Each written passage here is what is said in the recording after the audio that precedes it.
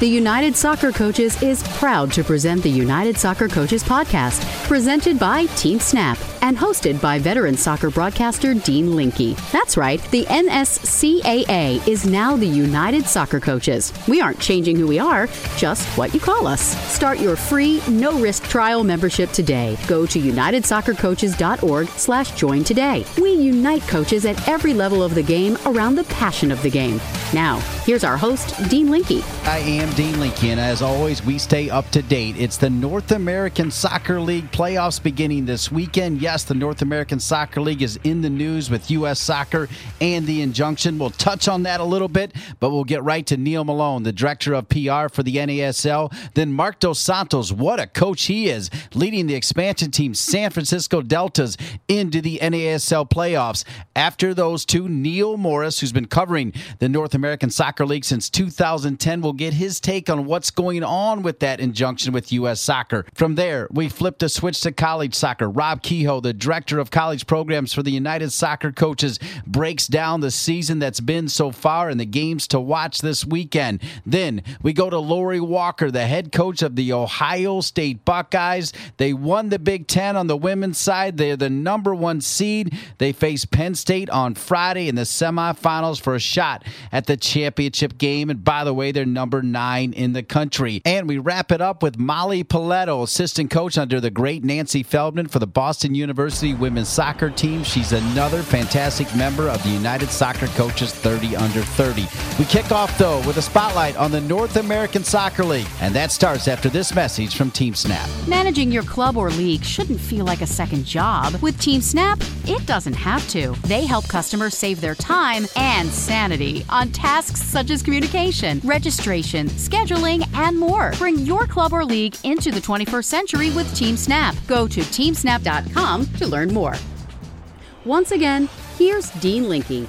I am Dean Linke, and this is the United Soccer Coaches Podcast. And as we've been saying every week for the past several weeks, we stay current here on the United Soccer Coaches Podcast. When it was NWSL playoff time, we talked to the NWSL. When it was Major League Soccer playoff time, you know who we talked to. USL playoff time, we went USL. Well, it's NASL playoff time, so it's now time to put the spotlight on the NASL. And to do that, we are joined by Neil Malone, the Director of Public Relations for the North American Soccer League. Neil, thanks for being with us. Thanks for having me, Dean. I appreciate it. All right, Neil, we've got to get the tough stuff out of the way right away, and you were kind enough to address one question and one question only, and I'm going to respect that.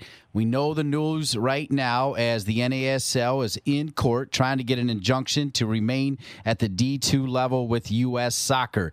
That has taken place this week. Your statement regarding everything that has taken place so far in New York. Yeah, so Dean, as you said, the NASL is it's seeking injunctive relief against the USSF's conduct regarding the divisional designations. A lengthy court hearing was held on Tuesday in Brooklyn. The judge didn't make an immediate ruling right then and there. That ruling we expect will come out sometime later this week. We were obviously thankful to be able to present our arguments to the judge, and we are certainly still hopeful for a favorable ruling. So that's kind of the update on that. In the meantime, we've got a couple of great semifinal games that we're getting ready for this coming weekend. All right, and that's what the spotlight's going to be. So you've got the floor. Break down each of the semifinal games, the key players, the teams, the times, where it's televised, and take as much time as you need, Dr. Malone. Sure. Well, let's start with the first game. So it's going to be very cool on Sunday. We're going to kind of be able to own the spotlight on beIN Sports, our great national television partners. There's going to be a Real Madrid game in the mid-afternoon, and then we're going to start with our first semifinal, which is a 5 Eastern time kickoff between the number 1 seed Miami FC against the number 4 seed and the defending champions, the New York Cosmos. I'll start with Miami, Dean, in the sense that this is the most explosive team I think that we've seen in the NASL modern era, I'll call it. They have 3 of the top 5 goal scorers from this year, Stefano Pino, Enzo Ranella, and Jaime Chavez. And that's not even talking about players like Poku, Mares, and Richie Ryan. This team's loaded. They won the spring and the fall title, the first team to do so.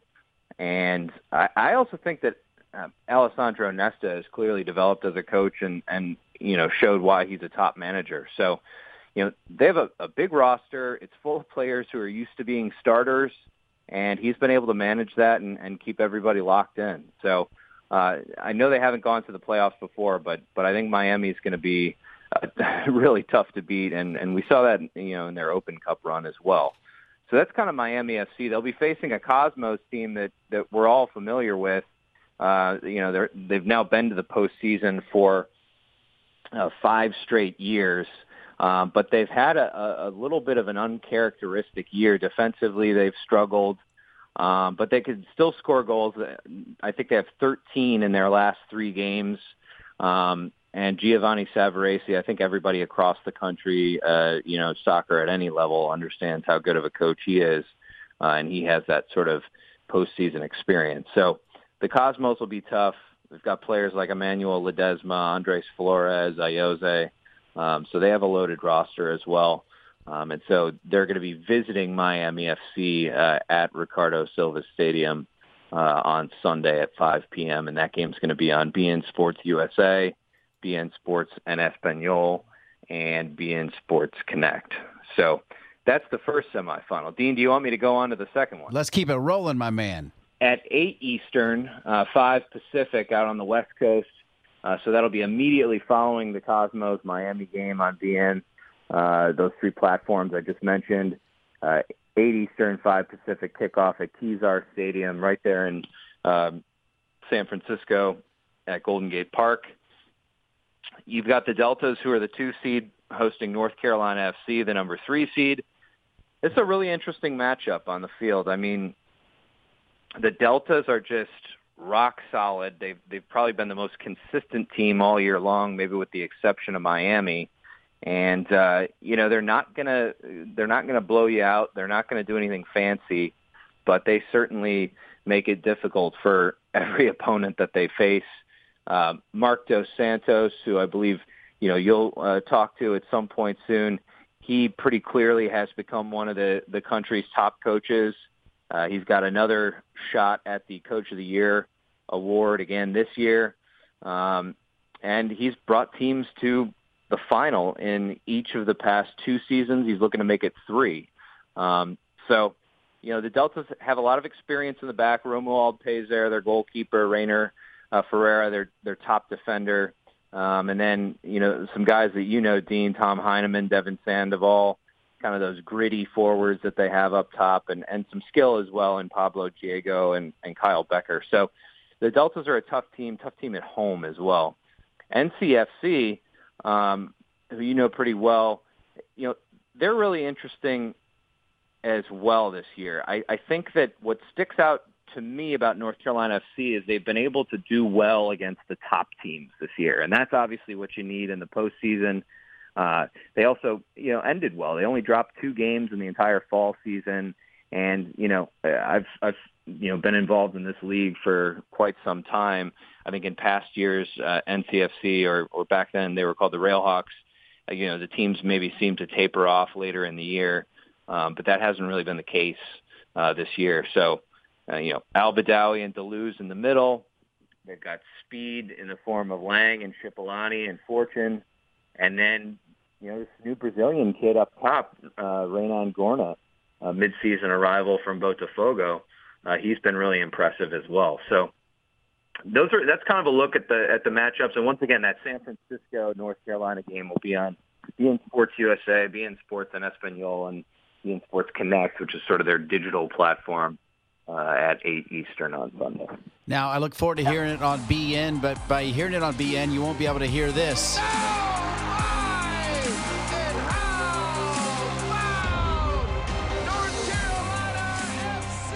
Do you roll your eyes when you're hearing that, Neil? Talk to me. No, I love that call. I think anybody who follows the NASL knows exactly where that's coming from when they hear that, and I personally am disappointed I won't be able to hear that. Well, I appreciate it. I certainly will be watching it. All right, final question here. Some of the awards have already been announced, I believe. What can you tell us about the postseason accolades for everybody? And end with Coach of the Year, knowing that you are my segue to Marc Dos Santos, head coach at San Francisco. Look, I mean, a lot of real quality once again this year in terms of the action week to week. Lots of exciting games, lots of close games, and certainly individual performers. We just closed voting for all of the annual awards, and we're going to announce. We'll have announcements every day the week leading up to the final. But a few of them were just based on statistics, and I can highlight those winners. Miami's Stefano Pino finished as the NASL's top scorer with 17 goals in league play. That doesn't even count the hat trick that he had against Orlando City in the Open Cup. And this is his second NASL Golden Boot award in the last 3 years. So a heck of a season from Stefano. Also from Miami, goalkeeper Daniel Vega. He's going to take home the NASL Golden Glove Award after posting a league-low .88 goals against average, so giving up less than a goal a game. He really showed off his quality this year and made some tremendous saves for Miami. And then for our MVP award, we call it the Golden Ball. Several big names in the running there. Certainly Pino, his teammates Enzo Ranella and Richie Ryan, and then Emmanuel Ledesma, the Cosmos, among others. So those are all names to kind of look for in that MVP race. We'll see who ultimately takes that one home.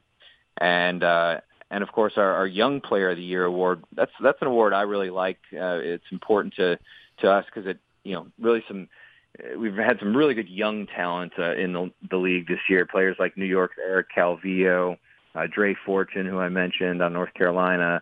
Jack Blake on Jacksonville Armada, and Pablo Diego, who I mentioned on San Francisco. So that's another award that we'll be announcing next week. So keep an eye on those names as we kind of get closer to that announcement. And Coach of the Year, I mean, look no further than the coaches who are in the championship in the playoffs.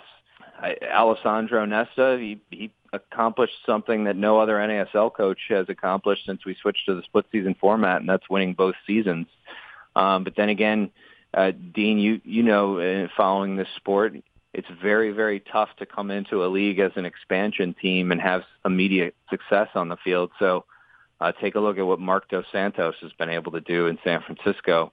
So I think those two names are near the top, and certainly Colin Clark and Gio Savarese, their teams maybe had their ups and downs a little bit this year, but sometimes it speaks to a coach's ability even more when you have that adversity. So those are all guys to keep an eye out for. But boy, what Dos Santos and Nesta were able to do this year, I have a feeling it might come down to them. And we'll talk to Marc Dos Santos coming up next right here on the United Soccer Coaches Podcast presented by TeamSnap. Neil Malone, I know it's been a tough week for you, a week that you definitely want to get through and, again, put the spotlight on where it belongs, and that is the NASL playoffs. That's what you did for us. Thanks for doing it in such a great manner. Thanks for being on the United Soccer Coaches Podcast, Neil. Absolutely. Anytime, Dean. Thank you. That's Neil Malone, Director of Public Relations for the North American Soccer League. Coming up next, Marc Dos Santos, head coach of the San Francisco Deltas. They play North Carolina FC on Sunday in the NASL playoffs. Looking for ways to improve your training sessions? Quick Goal has supplied the highest quality soccer goals, seating, field, and training equipment for over 30 years. From backyards to the world's greatest pitches, Quick Goal has products essential for every level of the game. As an official partner to the United Soccer Coaches and technical partner to U.S. Soccer, Quick Goal knows what equipment you need to take your game to the next level. Visit quickgoal.com to satisfy all your equipment needs. Welcome back to the United Soccer Coaches Podcast. I'm Dean Linke. I want to thank Neil Malone, the Director of Public Relations for the NASL, for breaking down the playoffs and also breaking down the postseason awards. Make no mistake, he also indicated that Marc Dos Santos is a likely candidate to win the NASL Coach of the Year. And guess what? Marc Dos Santos joins me now on the United Soccer Coaches Podcast. Coach, thanks for being with us. Hey, thank you for having me. Well, it's a pleasure. It's playoff time. You know what that means, win or go home, and you did enough to be able to host a home game as North Carolina FC will come to town. It's pretty important to have that home field advantage, right, Coach? It is. It is, especially the way we travel. When you talk about San Francisco, going to places like Miami, New York, Jacksonville, it's quite of a long flight, so it's special for us to host, especially in an expansion year. It's very difficult to finish in the top two in the league. I think we've been consistently the second best team in the league this season, and Miami has been consistently the best one. So it's good for us to host a game home. Yeah, indeed. So basically you've earned the right to host that game. And, Coach, you've had success everywhere, but it's not easy to do it as an expansion team. The veteran leadership you have on this team with some youngsters is phenomenal. Talk about the core of this team. I mean, your goalkeeper's phenomenal. Defensively, you're very, very organized. Look, when we built the team here in San Francisco, we knew from a previous experience building the Ottawa Fury expansion team that you need players that have already worked with you, players that understand the way you want to play, players that understand your training methodology. So that was the first thing we were careful doing. Let's go after some players that are going to be your core and are going to help the other players in the vision, in the culture of the club. And if you bring players that have already worked with you, well, it allows you to install a culture faster in an expansion year. Then we can not only have players with experience, because sometimes experience means age. And in this league where you travel so much and there's so many games, sometimes Wednesday, Saturday, Wednesday, like we had a run of 8 games in 28 days, then you need energy also. And that's why we went also after players that are used to play in so many games in short period of time. You need players that are energetic, that are dynamic, to have the right mix. And I think that mix of experience and energy have helped us reach one of our goals until now. And it doesn't hurt to have an outstanding coach leading the team. And I think it's because of your coaching, and I know you're a humble guy, but and I already mentioned, the organization of this team, when you look down, I mean, those walls of four, they move together on a string. You got to be pretty happy knowing you can sit there and your defense and midfield are going to work together so consistently. It's tough. I thank you for the words, but I just work very hard. I'm a coach that is very passionate about what I do. I try to pass all my passion and commitment towards the players. I've been careful to analyze my opponents every game and to analyze strengths and weaknesses. And for me, training is very, very important. I think that it's one of the weaknesses in what I saw in North America. I think a lot of training sessions in some clubs are not related to the model of play, are not related to the way you play. It's disconnected between the physical part, the mental part, the tactical part. And I think one of the secrets maybe in the last years is that I've been incredibly focused on analyzing training sessions and prepare training sessions with the most detail possible. If you're concerned with training, you're gonna have a better chance of having success. You can't expect as a coach that you're just gonna train in a general way and then go in front of a board, put X's and O, and expect that the players are gonna apply what's on the board. You need to work on your model every day, and that's something that I believe a lot in and has helped me in my career. Well, it's certainly working for you. Something is also working right now for North Carolina FC. I think you very astutely said the two best teams are Miami and San Francisco, but one could argue that of late, San Francisco and North Carolina FC might be the two hottest teams. You two demonstrated that in your last matchup. It's certainly not going to be easy peasy against North Carolina FC, Coach. No way. Look, I know Colin in 2009. It's funny, the last time we played in a semifinal game was Montreal Impact against Puerto Rico Islanders. And now the world is so small. We meet again in a semifinal, but in two different clubs. But one thing I know is that, first of all, the 4 games we played against North Carolina don't mean absolutely nothing. The majority of the games were played by 1 goal difference. So we tied, we won 2-1. It was very tight all the time.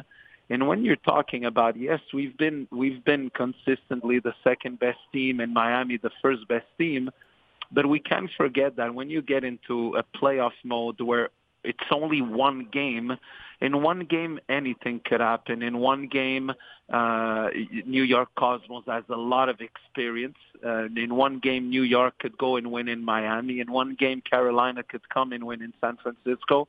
And I'll give you an example of that. I think that Miami FC is a much better team than Cincinnati of the USL. But in my opinion, much better. But in 1 game, Cincinnati knocked out Miami. So when it comes to playoffs, you have to stay humble. You have to forget the games you played against your opponent. And the only game that matters and will matter is the game of Sunday. Here with Marc Dos Santos, the head coach of the San Francisco Deltas, who on Sunday will face North Carolina FC in the semifinal knockout round of the North American Soccer League playoffs. All right, Marc Dos Santos, success at Montreal. You went to Brazil, Ottawa Fury FC. You won with them, Swope Park Rangers. You've had to bounce around a little bit just because of the nature of the game. But tell us a little bit about you, Marc Dos Santos. Where were you born? Where did you grow up? When did you come to Canada? How did you end up here where you are right now? Yeah, so, it is the nature of the game. Every coach wants to be in a perfect place, in a stable place. Every coach wants the job of Arsene Wenger or Alex Ferguson, and you stay in a place for years that it's comfortable and great. But the nature of the sport is not like that. And when you accept to become a professional coach, you have to accept the word instability in your life. So that's something that I live with, me and my family for all my career. But I come from a soccer family where my father was a coach, where all of me and my brothers were playing and involved with soccer. When I was 10 years old, I went to Portugal, lived in Portugal until I was 22, lived in Mozambique, close to South Africa with my parents from 22 to 24, more or less. At 24, I came back to Montreal. Then I started my UEFA coaching license, internships at FC Porto, at Boa Vista, at Chelsea for 1 month. And learning the game, studying the game, I realized at a very young age that I wouldn't be a top player. So I started studying very early to become the toppest coach I could. And all of the investment on learning and spending time in professional clubs in Europe have allowed me to develop a vision, to develop a methodology. And then I needed a break. I just needed somebody to believe in my work and to believe in what I did. And that person was Nick DeSantis from the Montreal Impact. Nick believed in what I was doing, and even if I was a young coach back then, they gave me the opportunity to prove myself in the Montreal Impact reserve team, back then the Attack of Trois-Rivières. And then from there, I got my chance to coach the Montreal Impact. And, of course, winning the USL in our first season together has allowed me to start a career and now to be where I am. Big fan of Nick DeSantis. He actually played 1 year professionally in North Carolina. Love him and used to love the connection between DeSantis and Dos Santos. You guys were an unbelievable pair. All right. Obviously, the job has been tougher because of all the rumors around the club. It's pretty amazing how you and your players have just marched on. Talk about that fortitude, that strength of your team. Yeah, we never allowed what was said outside to affect what we believe inside. And we took it as if I was in my last year contract as a coach, if the players were all playing in in their option year, we took it as, at the end of the day, we have to do this for us. We have to do this for the locker room. We have to do this for a better future for all of us. And we just went on with our business. For that, you need a coaching staff that has a very strong mentality and has a good character, and you need players that have an incredibly good mentality, good attitude, good personality, And it's incredible. Maybe in 170 sessions that we had until now, I would count with one hand the bad days and the bad sessions we had. We're lucky that we chose players to come to San Francisco that have an incredibly good mentality and personality. There's no ego in our locker room. Nobody thinks that they're bigger than the club. Everybody knows that we depend on each other to be successful. And I think that's what has helped us move forward. That's such a great answer, and certainly you've demonstrated that all year long. Okay, as we're winding down, there has also been very positive rumors about the notion that someday the man that you're hearing right now on this podcast, Marc Dos Santos, could lead the Canadian national team. We know you're going to land some big job. If San Francisco goes away next year, it'll have to happen because you're legit. But what about being the head coach of the Canada national team someday? What would that mean? This is one part of my dream. I'm born in Montreal, even if I have a big part of me that is Portuguese because of my parents and the fact that I lived in Portugal for so many years. But I'm born in Montreal. My wife is Canadian. My kids are all Canadian. And I have the dream one day to help Canada grow in their program, to help Canada become better, and to prove that Canada could be successful with a Canadian coach. That's what I want to do. That's part of my dream. I really believe that that position is only waiting for me, to be honest. And I'm not saying this in a cocky way. I think that if you have a dream, you have to believe that the position is going to be there for you one day. I don't know when. It could be in 5 years, in 10 years, but it's part of a dream that I have one day to reach that level. And I think, look, when you're in any kind of business in life, you have to aim for the top, because if you aim for one of your dreams, well, you're never going to be comfortable in your work. You're always going to keep working towards and pushing towards that dream.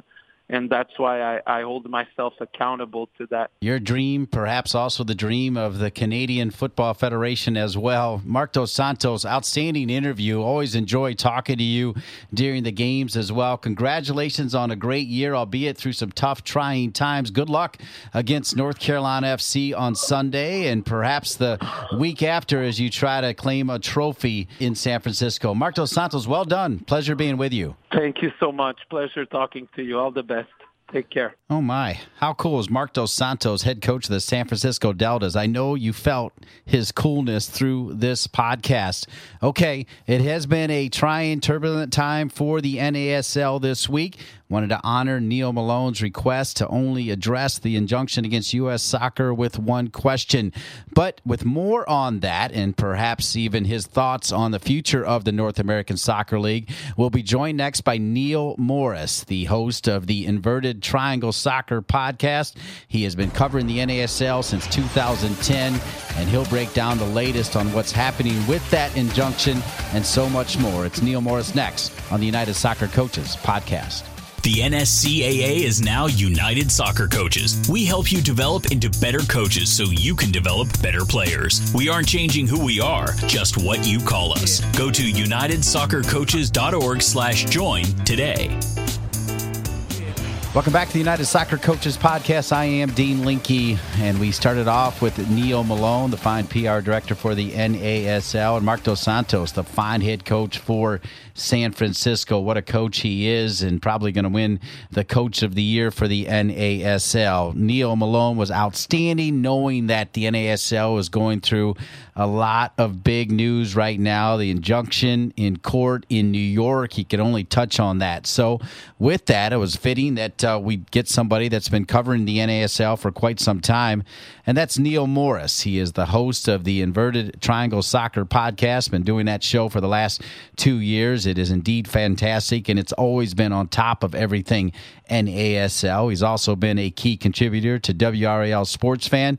He's been covering the NASL since 2010 and also covered the USL for a little bit in 2009, so he thought it was fitting to put a bow on the current situation of the NASL with Neil Morris. Neil, thanks for joining the United Soccer Coaches podcast. Dean, thank you for having me on. It's always great to talk to you. And by the way, I will admit that my media vote for NESL Coach of the Year did go to Mark DeSantos, just to tie into your previous guest. Well, and that's a great pick. I think the job he's done out there under what has clearly been trying times as well has been impressive. I think you'll enjoy the time I spent with him. Wouldn't go into detail on what he's going to do to beat NCFC, but he would go into detail on what it's meant for him to coach at the different levels. All right, let's get right to it. Neil Malone, he had to play it straight. I respect that greatly and wanted to honor his request to only, answer one question about the injunction, but not talk specifics. But you sit in North Carolina. There were a couple big murmurs coming out of all the news on the injunction. So we're going to start with that. The news of where North Carolina FC is going to play next year, and also perhaps some news on San Francisco. Take it away. Yeah, some of this came as a result of revelations that were made during the argument on the preliminary injunction / mandatory injunction, however you want to couch it, in the Eastern District of New York courtroom yesterday during the hearing involving the NESL's lawsuit against the U.S. Soccer Federation. So a lot of these revelations, if you will, were made during the arguments of counsel to Judge Brody. One of those involves the Deltas, Mark DeSantos' team, who it's been an open secret for quite some time that team was on verge of folding this year, and I think that was confirmed further by the attorneys during their arguments that the Deltas are not confirmed for the NESL or any league for next year. I think if there's a slight qualification to that, if the Deltas find an investor who wants to come in and keep the team alive in some form next year under the Deltas name, that could keep the team alive. But right now, that doesn't appear likely, nor has it been rumored. And yesterday's revelation was just further confirmation of that. The other bit of news was something that had been wildly speculated with good reason, and that being that North Carolina FC appears to be on its way to the United Soccer League, or USL, regardless of what happens regarding the NASL's lawsuit. But, folks have been asking me for a long time what I thought North Carolina FC was going to do. If you recall, last year during the sanctioning saga between the 2016 and 2017 season, there was a lot of well-founded rumors that the then Carolina Railhawks might be on their way to USL, but I don't think there were obviously discussions between the club and USL, as there were with several other clubs, but it never really came that close to happening. In the end, Carolina stayed in the NASL. Steve Malik's team stayed in the NASL. But Steve Malik took a bit of a de facto leadership role within the league and ultimately in U.S. soccer. Well, a lot's happened in the last 10 months or so, and it has been apparent for a while, and again, we could get really detailed as to the reasons why, but the NASL remains on shaky ground. I think the decision by U.S. Soccer to initially not sanction them, the league, for Division II status next year, not only set in motion the lawsuit that I referred to, but appeared to also set in motion North Carolina's efforts behind the scenes to initiate withdrawal as a member of NASL LLC and a presumptive move to USL, the only known, presumptive Division II league next year. That technically their divisional status for next year hasn't been decided either. So that appears to be a move that's in the works for a variety of reasons. I don't have any insight as to whether it has officially been consummated, whether a contract has been signed or approved. I think probably what has happened at most, given the revelations in court yesterday, is that North Carolina may have given the NESL notification of their intent to withdraw. Whether that has actually happened yet or not, I kind of doubt. But mainly because I think the resolution of the preliminary injunction hearing makes a big difference as to how that withdrawal may come about. Mainly, what type of termination fee might have to be paid and what amount it might have to be paid. A lot of that hinges on whether the NASL remains D2 next year or not because of the membership agreement of the league. So that's a long way of saying that it appears it's further confirmation that NCFC may be in USL next year. All right, only got 2 minutes left. With your crystal ball, Neil Morris, and you get paid sometimes to, predict things. What do you think will happen to the NASL, and what do you think will indeed happen to North Carolina FC? Well, I think North Carolina FC is on its way to USL. Folks who asked me that repeatedly last year with the presumption that it was going to happen last year, I told them to slow down, that it was not a definite thing. And frankly, behind the scenes, I rather suspected that if the NASL continued, that NCFC or Carolina would stay with the league. This year, I don't see it. There's too many reasons that North Carolina needs to part ways with the NASL, not just Steve Malek's pending bid with MLS, but also the fact that he has an NWSL team, which is run by the United Soccer Federation. He has developmental academies that are tied to the United Soccer Federation. He's a member of the board of directors of USFL.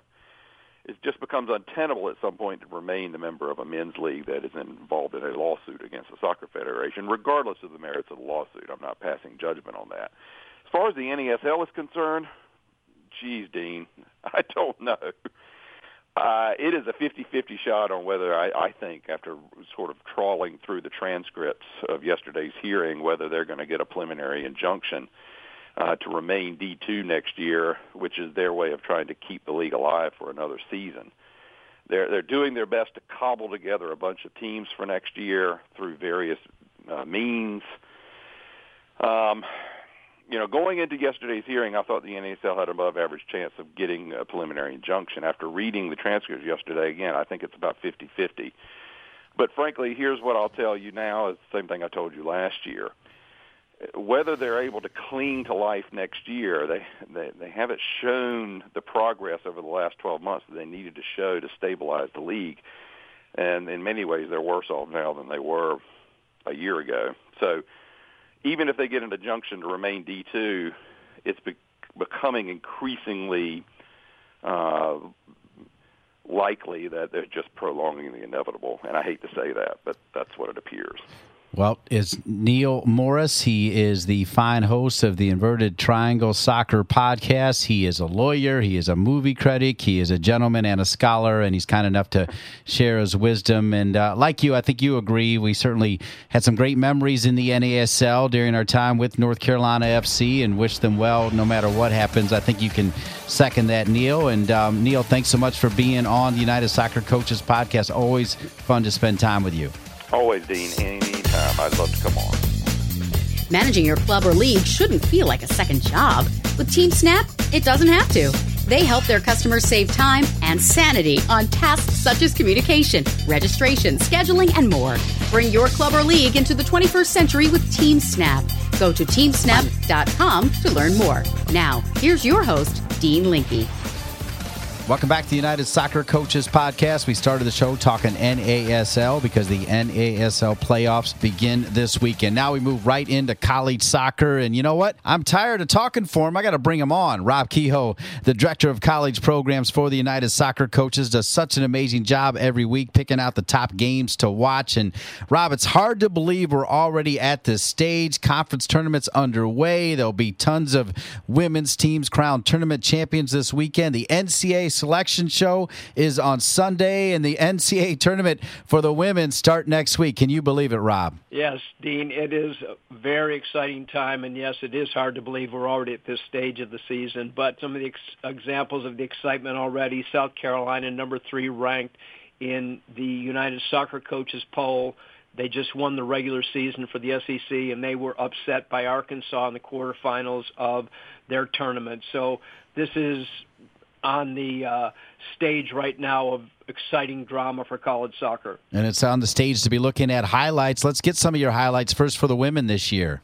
Well, right now we still only have one team in the United States that hasn't lost any games, and that's the University of Wisconsin-Milwaukee at 15-0-3. And if you look through the national top 25 rankings, you have the pretty normal listing of programs from the A5 conferences that pretty much populate the top 25.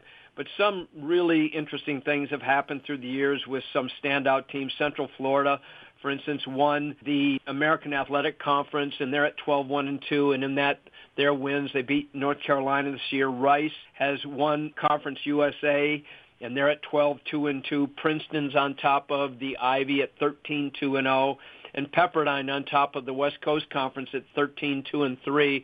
And all of those teams have hung very strongly in the top 25 throughout the season. So it'll be interesting to see what kind of noise they might be able to make in the national tournament. And highlights for the men, Rob Kehoe.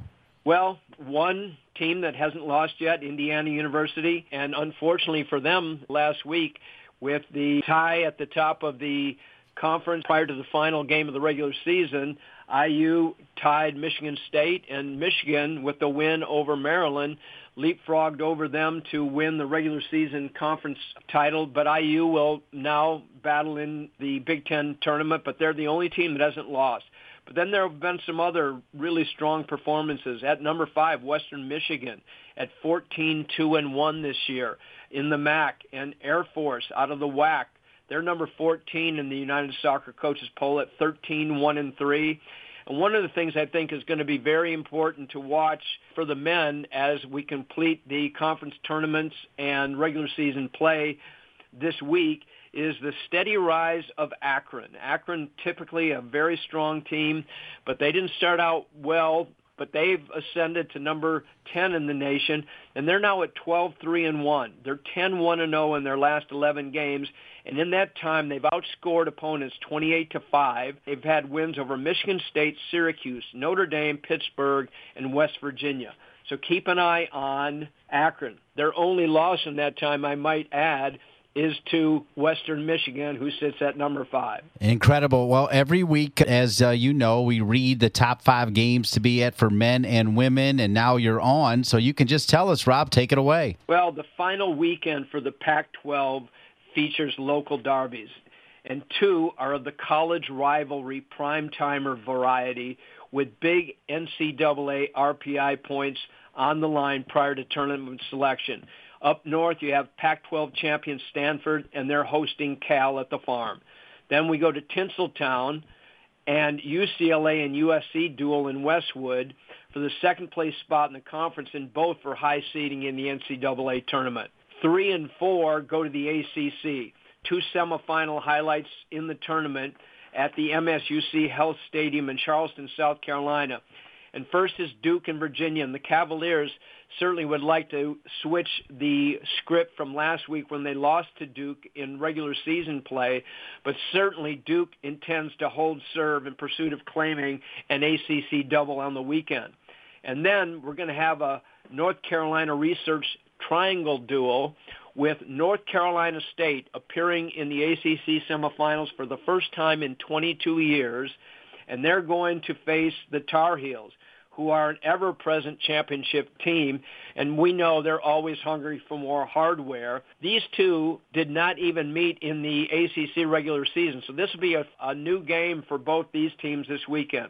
And the 5th game on the women's side is fresh off that national instant classic of Ohio State and Penn State in football. The regular season Buckeyes and the 5th seed Nittany Lions women's soccer teams are going to compete for a place in Sunday's conference final in the Big Ten. It's very unusual for Penn State not to be the top seed in the tournament, so I'm sure that they want to finish being crowned at least the conference champions for the Big Ten. So those are my top 5 women's games. And how about for the men? Well, the Pac-12 still has 9 points on the table, and 2 key matches are featured in the Bay Area. First, Stanford has 19 points, and they host UCLA that has 12. Stanford has a foothold on the championship and can clinch with a win, while UCLA is trying to get back above 500 for the season to get into the NCAA tournament conversation. Then the second game, and again, UCLA is featured in this. They have a quick change, and they have to go over to Berkeley to play Cal. Cal also has 12 points. Cal's had a very good season. They're trying to secure their position with NCAA tournament bid. And the Bruins, for them, this is a must-win weekend. My third game is the Big Ten tournament quarterfinal, with Maryland wanting to break out of their funk, having lost 4 games in a row. And this first time in Sasha Swarovski's 25-year term at Maryland where they've lost 4 in a row, and they face Wisconsin in the Big Ten quarters. And this is fresh off a couple weeks ago when Maryland went to Madison and played the Badgers, and they had a very thrilling 5-4 game in which the Terrapins prevailed. And certainly Wisconsin, they need probably at least 1 or 2 signature wins in the conference tournament to secure a position in the NCAA tournament. For them, this is a must-win weekend as well. My fourth is an American East game where the leader, Vermont, has 15 points, and they're going to have to travel through the mountains to the Granite State to meet New Hampshire. New Hampshire's on 12 points, and they're chasing Vermont for that top spot in the America East. And my final is drama in Dallas. SMU has 13 points, and they host UConn. UConn has 12, with the winner that will claim the AAC regular season title and earn the top seed for the conference tournament. Although a draw in this game and a South Florida win against Temple would mean an SMU and South Florida tie at the top for 14 points. So there's a lot of drama on both the men's and women's side coming up for this weekend, and all with either conference championship significance on the line, and add to that then NCAA tournament selection points that are being accumulated with a view of getting into that tournament. Phenomenal breakdown. Rob Kehoe, the Director of College Programs for the United Soccer Coaches, always gets me amped up. And one of the big games he talked about, Ohio State, Penn State women, Lori Walker, 20-plus years leading the Buckeyes. She joins me next. Right now, we say goodbye to Rob Kehoe. Rob, great job as always. All right, Dean. Thank you. Take care. By being a member of the United Soccer Coaches, you are a part of the world's largest network of soccer coaches. Here, you can find coaches who are passionate about bettering themselves and their players. Go to UnitedSoccerCoaches.org to find out more. Now, once again, here's our host, Dean Linke. Welcome back to the United Soccer Coaches Podcast, presented by Team Snap. Rob Kehoe, the Director of College Programs for the United Soccer Coaches, doing a great job putting the preview on the women's conference tournaments. And, of course, he had heavy emphasis on the Big Ten. Why not? The Big Ten has been outstanding this year, and better than outstanding has been the Ohio State Buckeyes in her 21st season, leading the Buckeyes women's soccer team. Head coach Lori Walker Hawk. That's right, the hyphenated name now, as she's recently married. Lori, so great to be with you. Thanks for being on the program. Thanks for having me. Well, let's get right to the Walker Hawk, right?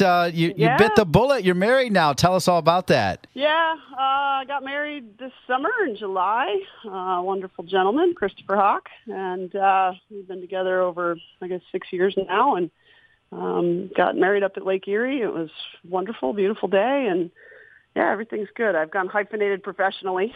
Just because I didn't think anybody would know who I was. So, Well, anybody who follows women's college soccer knows exactly who you are, and even international soccer for that much, because you are also one, in my opinion, one of the great analysts of all time. And who knows, maybe when you ever do hang it up, you'll be right back in the booth because you're so great at it, Lori. I mean that sincerely. Let me remind everybody that Lori Walker is a UNC graduate, 2-time Big Ten Coach of the Year. Make it 3-time Big Ten Coach of the Year, as she just won it again. Led the Buckeyes to 11 NCAA tournament appearances. Make it 12 now in the last 16 years. And just last year, you advanced the NCAA tournament for the 7th time in the last 8 seasons. So now it's 8 of 9. All of that basically says you've got the Buckeyes rolling. Things are pretty good right now in Columbus. Yeah, it's really been, it's been an amazing 21 years, but in particular, I've really enjoyed this team, and the staff that I have to work with this year have just been fantastic. It's just, I think a lot of things click right when the staff is all moving in the same direction, and, and the players really are enjoying themselves. So, it's an easy place to go to work every day. Well, you think about the Big Ten, Penn State's always there. Minnesota gets better and better every year. Northwestern is changing the landscape. And I can kind of say you ran away with it, 5 points clear of the next one. Were you expecting this great a regular season for your team? Well, that's the thing that's funny about the Big Ten. We went into that last game, and we were either going to be outright champions or co-champions, potentially. And, we wound up being 5 points ahead of everybody. So I've been in the opposite position a year ago. We were due to finish 5th going into the last game, and we wound up finished tied for 8th, which put us at 9. So, it's always a tight finish, which makes it exciting. The season never gets boring in the Big Ten because it's always a small margin. We talk a lot about that with our players. One goal can be the difference. 1 point can be the difference between 2 or 3 spots. So, in particular, this has been an interesting year in conference. Lori, do me a favor. Name names. We're all about dropping names on this show, but I know you're probably 15, 20 deep on your team, and everybody's got value. But name the big names through the spine of the team that have helped you have such a great season. Well, obviously, I always start in goal because that's what I was. So I always start with our goalkeepers. Devin Kerr is a dual citizen. She's played for the Canadian youth programs and the U.S. programs, and she's just having a fantastic year. She is a junior for us, and it just seems like everything's suddenly clicking. She's done a great job in the pipes, and, we really set some goals about our shutouts this year, and she's been a big pivotal piece of that. Sitting in front of her, Morgan Walcott, who was the Big Ten Defender of the Year, stands at 6 feet tall. She actually is a sixth-year senior. She had 2 ACL tears, and we've been fortunate to, keep her around. She's in the second year of her master's program at Ohio State, so she'll graduate with 2 degrees and some hardware. So she's done an amazing job at center back. She's just a great vocal leader. I was joking today that she kind of finishes my sentences before I even start them. So, it's just a coach on the field that makes our job even easier. And then in the back line, we've got 2 outside backs that I think have been really the difference for us this year. Marique Musset plays on the right side. She's a Canadian international, had World Cup experience last year with the Canadians. And then on the other side is Izzy Rodriguez. Izzy's a freshman and has come in and just had what I would call a non-freshman season. She stepped on the field and also came off a World Cup last year for the U.S. under 19s and has really just done a great job. You would never watch her play and think she was a freshman. Super smart, tactically, just understands adjustments and understands the game at a pretty deep level, and a natural left footer. And then sitting in front of her, obviously, Nikki Waltz, the midfielder of the year in the conference. A wonderful honor for her. Nikki and I joked when I recruited her now almost 5 years ago. She told me how important it was to win a championship, and I actually did something kind of funny. I collected all my championship rings and put them in a box and slid it across the table to her. I said, "Open it." And she dumped out 6 rings onto the table. I said, "Well," I said, "I know a thing or two about winning championships. I think that you want to try these on." And it was really a great moment for us. And when she won the championship, gave me a big hug, and she said, "I guess we get our ring." So number 7's on the way. But she's been really solid for us. She sits in that 6 role, cleans everything up, very good in the air, and as well as just a really good leader, one of our captains. And then around her, Arden Holden and Sarah Roberts, 2 other just very technical players. My whole midfield is actually from the West Coast, which, I think it makes it really interesting. They play sort of with a different moxie. They play a lot in combination, maybe a little bit more so than you see in your normal Midwest players. And so it's just really brought a lot to the type of style that we can play. And then up top, Sammy Edwards has really been a blessing for us this year. Sammy's always kind of sat in the shadows of some of her other teammates, Lindsay Agnew in particular, who she played club soccer with growing up. And, we sat down in the offseason.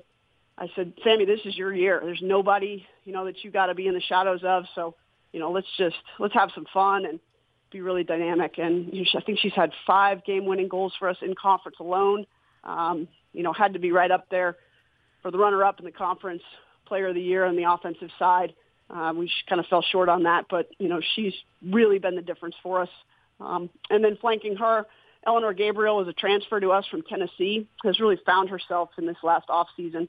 Super quick, loves to get end line, could do it from the right side, could do it from the left side. And, she's been really dynamic. So, I'd say that's kind of the core. And then lots of other role players that have filled in at different times. But, that's really been the group that we've worked on, with since January to kind of come up with the way we want to play and the kind of attacking that we want to be able to do. Phenomenal breakdown. So you bring that team into Grand Park, Indianapolis for the Final Four or the Big Ten tournament. The semifinals on Friday, the championship game on Sunday. You play Penn State, a team that'll be hungry considering they finished fifth. I don't think they've ever done that. You've got some opinions on the true value of this tournament. So go ahead and let us hear that, because knowing that you're going to be in the NCAA tournament, you don't put a whole lot of stock in what this means, if you're being honest, Lori. Well, I mean, I think I've been on both sides of it. You know, we've had the benefit of winning the Big Ten tournament and getting the automatic qualifier and moving on to the NCAA tournament. And so, you know, I fought to keep the tournament. But whenever we sit in, you know, the top 1, 2, or 3 positions, it's a difficult place to sit, because at this point, we've done what we needed to over time in conference. We feel like we've proven ourselves there. And so this tournament can really physically beat your players up. I was watching the SEC tournament, you know, it started last night. And, you know, it's sort of the opposite of what science will tell you. At this time of the year, you know, you really need more rest. You need to really be watching the load that, you know, is being put on your players. And we're really dumping a bunch of games that usually are pretty intense into a small period of time. And so, you know, it just really depends on what your objective is, what your goal is. And I believe that our team is strong enough that we'd like to make a run at a national championship. And when that's your goal, when that's your objective, when you're strong enough to be able to do that, you know, these conference tournaments can kind of sometimes get in the way. You know, we're obviously going to go out there, we're going to compete. We never want to play to lose, but, you know, it just is, it makes it a little bit more challenging. So I think you'll see us subbing a little bit more than we normally would. And, you know, just trying to keep our players fresh and make sure that we don't lose our tempo and lose our rhythm. Well, you think about Penn State, knowing that they also know they're in, but they're also maybe a little bit hungry, a little bit angry, a little all of the above. What do you got to do to try to knock off a Penn State team, a rematch of a great game that you guys played against each other this year? Well, that was an early game, and you know, I think we're both very different teams right now. Some injuries have changed things for both sides, and you know, I think that as far as preparation to go into the NCAA tournament, you know, what better way to measure yourself is playing against a Penn State, you know, and I find it funny. Everybody says, oh, they're angry. Well, I mean, you know, they finished fifth, and many of us have finished fifth. I don't know why that would make them any more angry. You know, they're a good team, and they're going to do well as they move forward. But, you know, a lot of teams have stepped up and aren't really in that intimidated place anymore of a single team. You know, we're seeing this across conferences where, you know, the dominant team over the years is being challenged by others. And so I think it's a wonderful time in college soccer, you know, to see the likes of Texas and, you know, to see Duke winning the ACC. I mean, there's just a lot that's happening across the country, and there's a lot of parity. So I think it's a really fun time to be a fan of college soccer. You're hearing the voice of Lori Walker-Hawk. She's plug and play, folks. She's unbelievable. She's worked the Olympics, World Cups, big-time USA games as a commentator, and you can't be surprised when you hear her answers. Let's go back to those 7 rings. Break all 7 down for me, please. Well, I was fortunate. I mean, you know, when you go to the University of North Carolina in the early days, championship rings was a big part of what we did there. And so I was fortunate to be there from 88 to 92 and, you know, be part of what we call the Mia Hamm era. As the goalkeeper in front of Mia Hamm, I didn't have to do very much. So, you know, it's very different. My last year in college was the last year that you could actually play the ball back to the goalkeeper and we could pick it up. So I guess I'm dating myself there. But you know, that was a long time ago, and it was a lot of fun. And then, you know, we've won a couple of Big Ten tournament championships, and then obviously in 2010 when we went to the Final Four, we also were co-champions of the Big Ten that year in the regular season. So that's 6, and this year we get the 7th. So, you know, it's a great honor. It's always very humbling, you know, to think of what your team has done, and you get those rings much, much later, and it's wonderful to look back on that. And, you know, like I said, I keep them all together in a box, and so when I bring them out, it's a pretty special thing to kind of think back on each team and remember, you know, what made that particular team special. So I'm super proud of this group.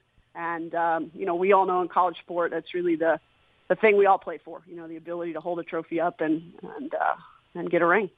For those people that might be hearing your story for the first time, here's what I'm looking for, Lori. The elevator speech that said, hey, I want to go to North Carolina, and then from there I want to be a coach. I did that cup of coffee at Kansas. Then I went to Ohio State. And wrap it up by saying, did you think you'd be at Ohio State 20-plus years? Give us that quick elevator, please. No, I definitely did not think that would happen. I just have, I feel like I'm one of those people that just tries to prepare for when opportunity comes knocking. I had no intentions of being a college coach, and one day outside of what we called the hut at North Carolina, I ran into April Heinrichs, and, she was the coach at the University of Maryland, and it just kind of fell into my lap that I became an assistant coach there straight out of college. So wonderful opportunity to be there for 3 seasons with April. And at the time, everything was exploding, and lots of jobs were opening up. I was super young, inexperienced, but, I was watching people all around me, get these amazing jobs. And the University of Kansas came calling, and, Roy Williams was there as the basketball coach, North Carolina connection, and Bob Frederick was the athletic director there, and it just felt like the right choice to go and start my career. So really fortunate to be surrounded by some amazing people. I mean, I made some brutal mistakes in my first couple of years as a head coach, and then, coming to Ohio State, for me, it was I wanted to be a little closer to home. My family's still in New York, and this job opened up, and I had no concept of the magnitude. Obviously, I knew the Ohio State-Michigan rivalries, watching football as a kid, but, you come here and you get to really see what the Big Ten is all about. And, last weekend's football game with Penn State and Ohio State is a great explanation as to what it all means. So it's really been amazing, and it's very hard to believe that it's been 21 years. And now it's home, right? I mean, I feel like if UNC called you up and said, hey, we want you to replace Anson, you'd probably take that job. But short of that, I think Columbus, Ohio is where your heart is now. Well, first of all, I don't know who wants to be the man that follows the man. I don't see Anson retiring anytime soon, and nobody wants that role and being, the one that tries to follow that guy. He's amazing and was well before his time. So, it would be an honor, and certainly I've got great passion for Chapel Hill, but, this is where my home is. It's where my husband's from. And, I really love being here, and this is where I envision myself retiring one day.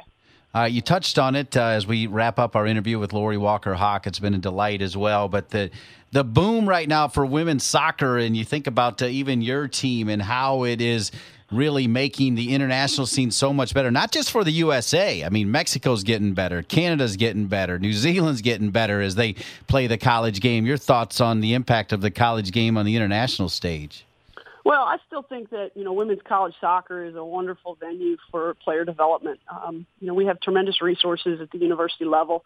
There's a lot of science that's at our disposal, and I think that we really do a great job of helping players to understand their bodies, learn about nutrition, learn about recovery, learn the physiology really behind being a soccer player. And we've prepared players to go on and be professionals. We've prepared players to go on and play internationally. Laura Dickenman is still out there competing.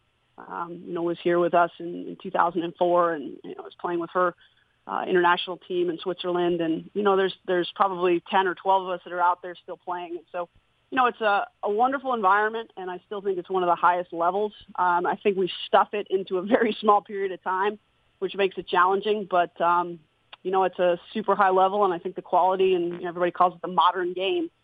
You're certainly seeing that in college soccer. There's people playing big, expansive, pretty soccer. And, I think it's pretty exciting the way that the game continues to develop. And the United States should remain in the forefront with college soccer kind of propping it up. Okay, so here we end it. You were a big-time player, big-time coach, big-time analyst. Now you're married. I'm pretty sure that calling the USA-Sweden game with me is one of your top memories as I laugh inside. What's your greatest memory during all of that time, Lori? If I had to pin you down, you can only pick 2 or 3.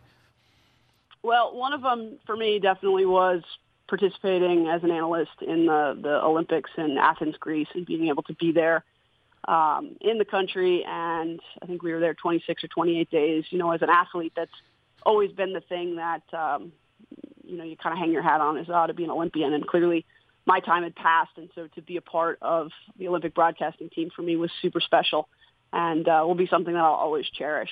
I value my time as a Tar Heel. They never would have let me in that university if it wasn't for my soccer. So I value my education that I got there, and the 4 national championships that I won there, and the amazing people and players that I was surrounded by, and everything I learned from Anson and Bill Palladino, I think really helped frame who I've become as a coach. And so, I'd say that's probably the other one. And then for me, one of the most special times as a coach was being in Cary, North Carolina, just a stone's throw from Chapel Hill, in our first Final Four, and standing up there, I had a private moment up in the press box and just seeing the Ohio State logo out there on the field, it really brought tears to my eyes. It's a amazing accomplishment to kind of come full circle with that. And I'd say those are sort of my top 3 memories at this point.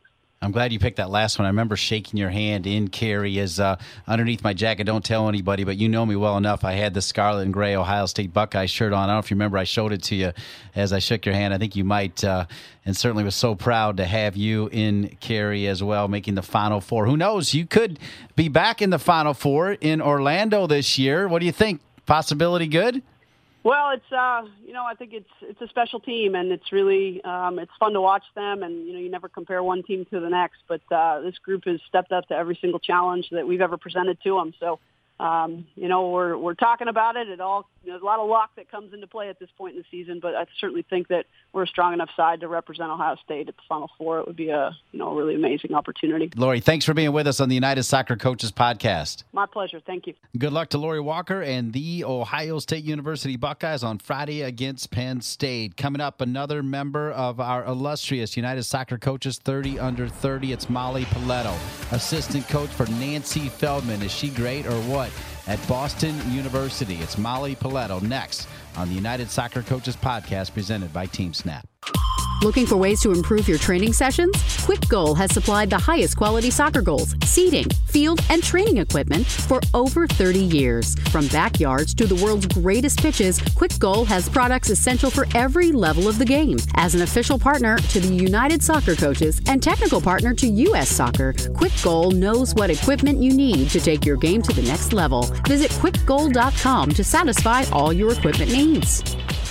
Welcome back to the United Soccer Coaches podcast. What a great visit we just had with Lori Walker, who's got the Ohio State Buckeyes #1 in the Big Ten and #9 in the country. And she's been 20 years plus at Ohio State. Nancy Feldman's been 23 years at Boston University. She's had some big-time assistant coaches as well. Casey Brown, one of the original members of the United Soccer Coaches 30 under 30, played for her there, joined her staff before moving on. Well, guess what? She's got another member of the United Soccer Coaches 30 under 30 on her staff. Are you surprised?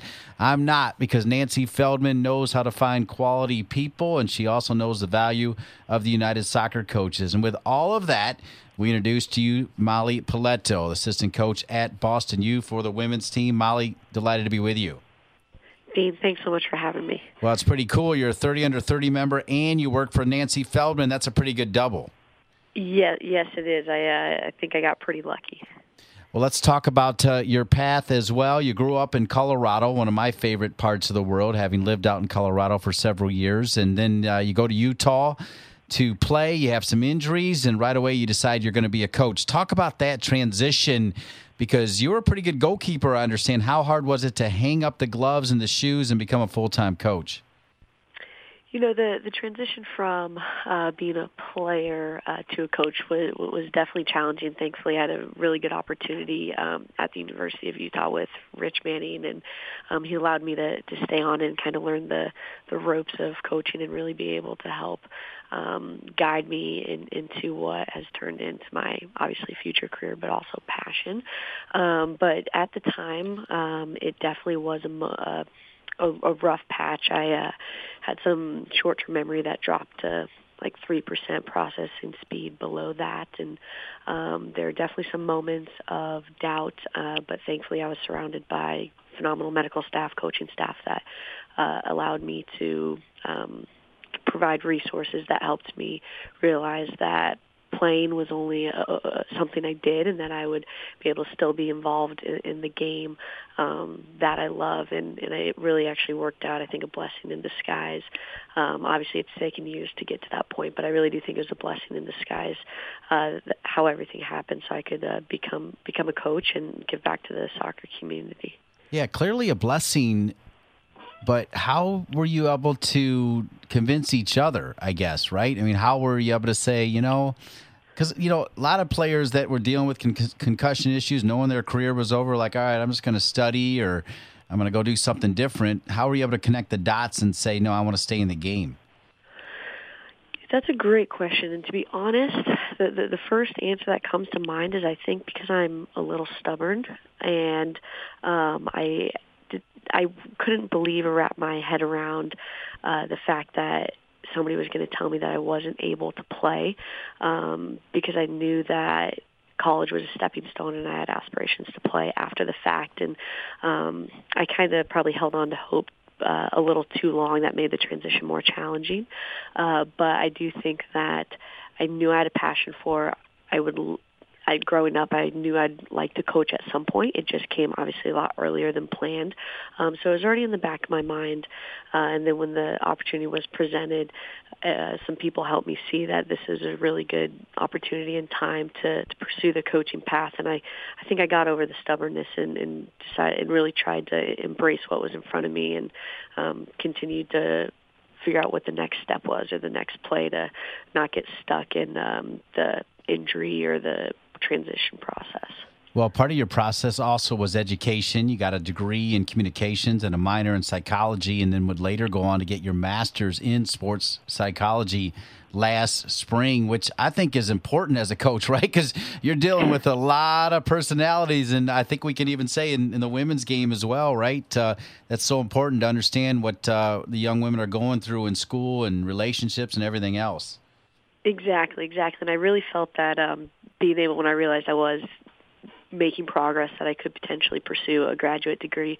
The sports psychology obviously stood out to me just in terms of as a player, the mental toughness side of everything. But then I realized as a coach how important that it can be and how much it complements, what we do on the field and just how we structure the environment or certain activities or interaction with the players to be able to drop some sports psychology techniques into their daily routine, and sometimes they recognize it, and sometimes they're like, oh, I tried this, and it really helped them, which is always good feedback from the players. All right, so here you are. You're working out there with Rich Manning and Scott Hallis, and you have a big-time year last year. You helped guide number 16 Utah to its first-ever NCAA Sweet 16 appearance, and you could just keep on rolling with the Utes, right? What made you say, you know what, I want to look around. I want to go all the way to the East Coast. Why'd you do that?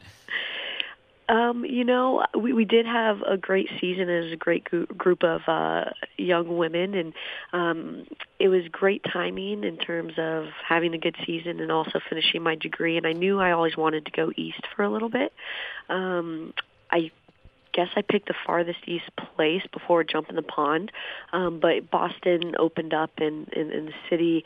Heard great things. I heard great things about Nancy and the program, and so decided to look into it because I did want to be able to go out east after spending really my entire life out west as a player and even coaching club in Region 4, wanting to expand my network. And it was a good time in my life, being younger, to be a little bit further from the family and embark on a new adventure. And I'm grateful that the opportunity worked out here at BU. All right, well, you know the deal. You've got 10 wins, but I think if we're calling it straight, you probably got to win the Patriot League tournament to get to the NCAAs, a place that Boston University had been so many years. They missed it last year, trying to get back. Now, in order to win it, your first obstacle was Bucknell. And how funny is that? Lee Howard was on last week. She's a member of the 30 under 30, and she's an assistant coach for Coach Cook there at Bucknell. So we got a couple of 30 under 30 superstars on the bench. Both teams probably needing a win right on Friday. Correct. Yeah, and when we were down there for our last game, or second to last game, and we were talking, and we actually were speaking about how we were both getting ready for the podcast. And so we've actually, especially since the 30 under 30, been in frequent contact with each other, just talking about some of the things within the program, and then also just checking in and seeing how everyone's doing. And we get to go hang out on the sidelines a little bit on Friday. Well, what's Boston U got to do to knock off Bucknell to make it to the final game of the Patriot League tournament?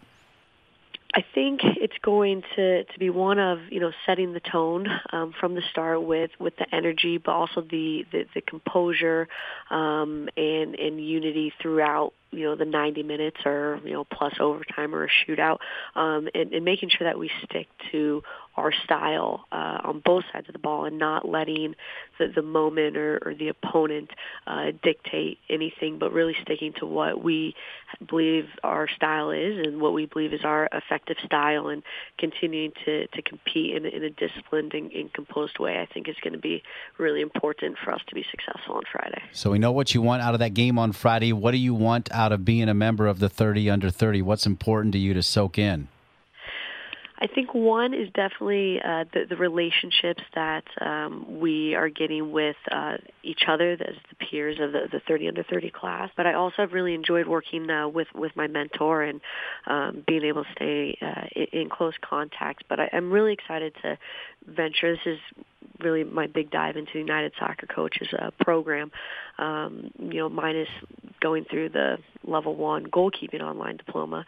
And so really being able to become a part of the organization and hopefully look to give back. And I think the education component really sticks out to me, and being able to be involved with it as a recipient, and then hopefully be able to obviously spread what I learned immediate in my direct field, but also be able to become more involved in the organization and look to help the soccer community. Finally, Molly Paletto, if you've listened to this podcast, and we think you have, I like to throw this question in there every once in a while. 5-10 years from now, Molly Paletto will be doing what? Yes.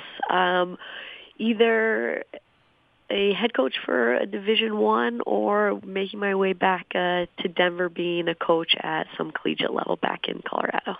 All right, God's country could be calling. In the meantime, you get to work with Nancy Feldman and the gang. Please send them my best. Good luck on Friday against Bucknell, and good luck in your ventures for becoming a head coach. Pleasure getting to know you, Molly. Certainly enjoyed my time with you. Dean, thanks so much. Have a great day. All right, Molly, I will have a great day because this has been a great show. I want to thank the great folks of the NASL for kicking it off. Rob Kehoe, the Director of College Programs for the United Soccer Coaches. Lori Walker, the head coach of the Ohio State women's soccer team. They won the Big Ten. They're number 9 in the country. They face Penn State in the Big Ten semifinals on Friday. And then, of course, you just heard from Molly Paletto. For all the good folks at the United Soccer Coaches, you know your name. Sean Chevrolet, Kurt Austin, Ashley Goodrich, Rob Kehoe, Jeff Van Duzen, Ian Barker, Lynn Burling-Manuel, Pat Madden, Steve Veal, all of you, each and every one of you are fantastic. And so are you, all the members of the United Soccer Coaches. Next week, we talk men's college soccer and so much more. The United Soccer Coaches podcast presented by Team Snap. I'm Dean Linke. See you next week. The NSCAA is now the United Soccer Coaches. We aren't changing who we are, just what you call us. Start your free, no-risk trial membership today. Go to unitedsoccercoaches.org/join today.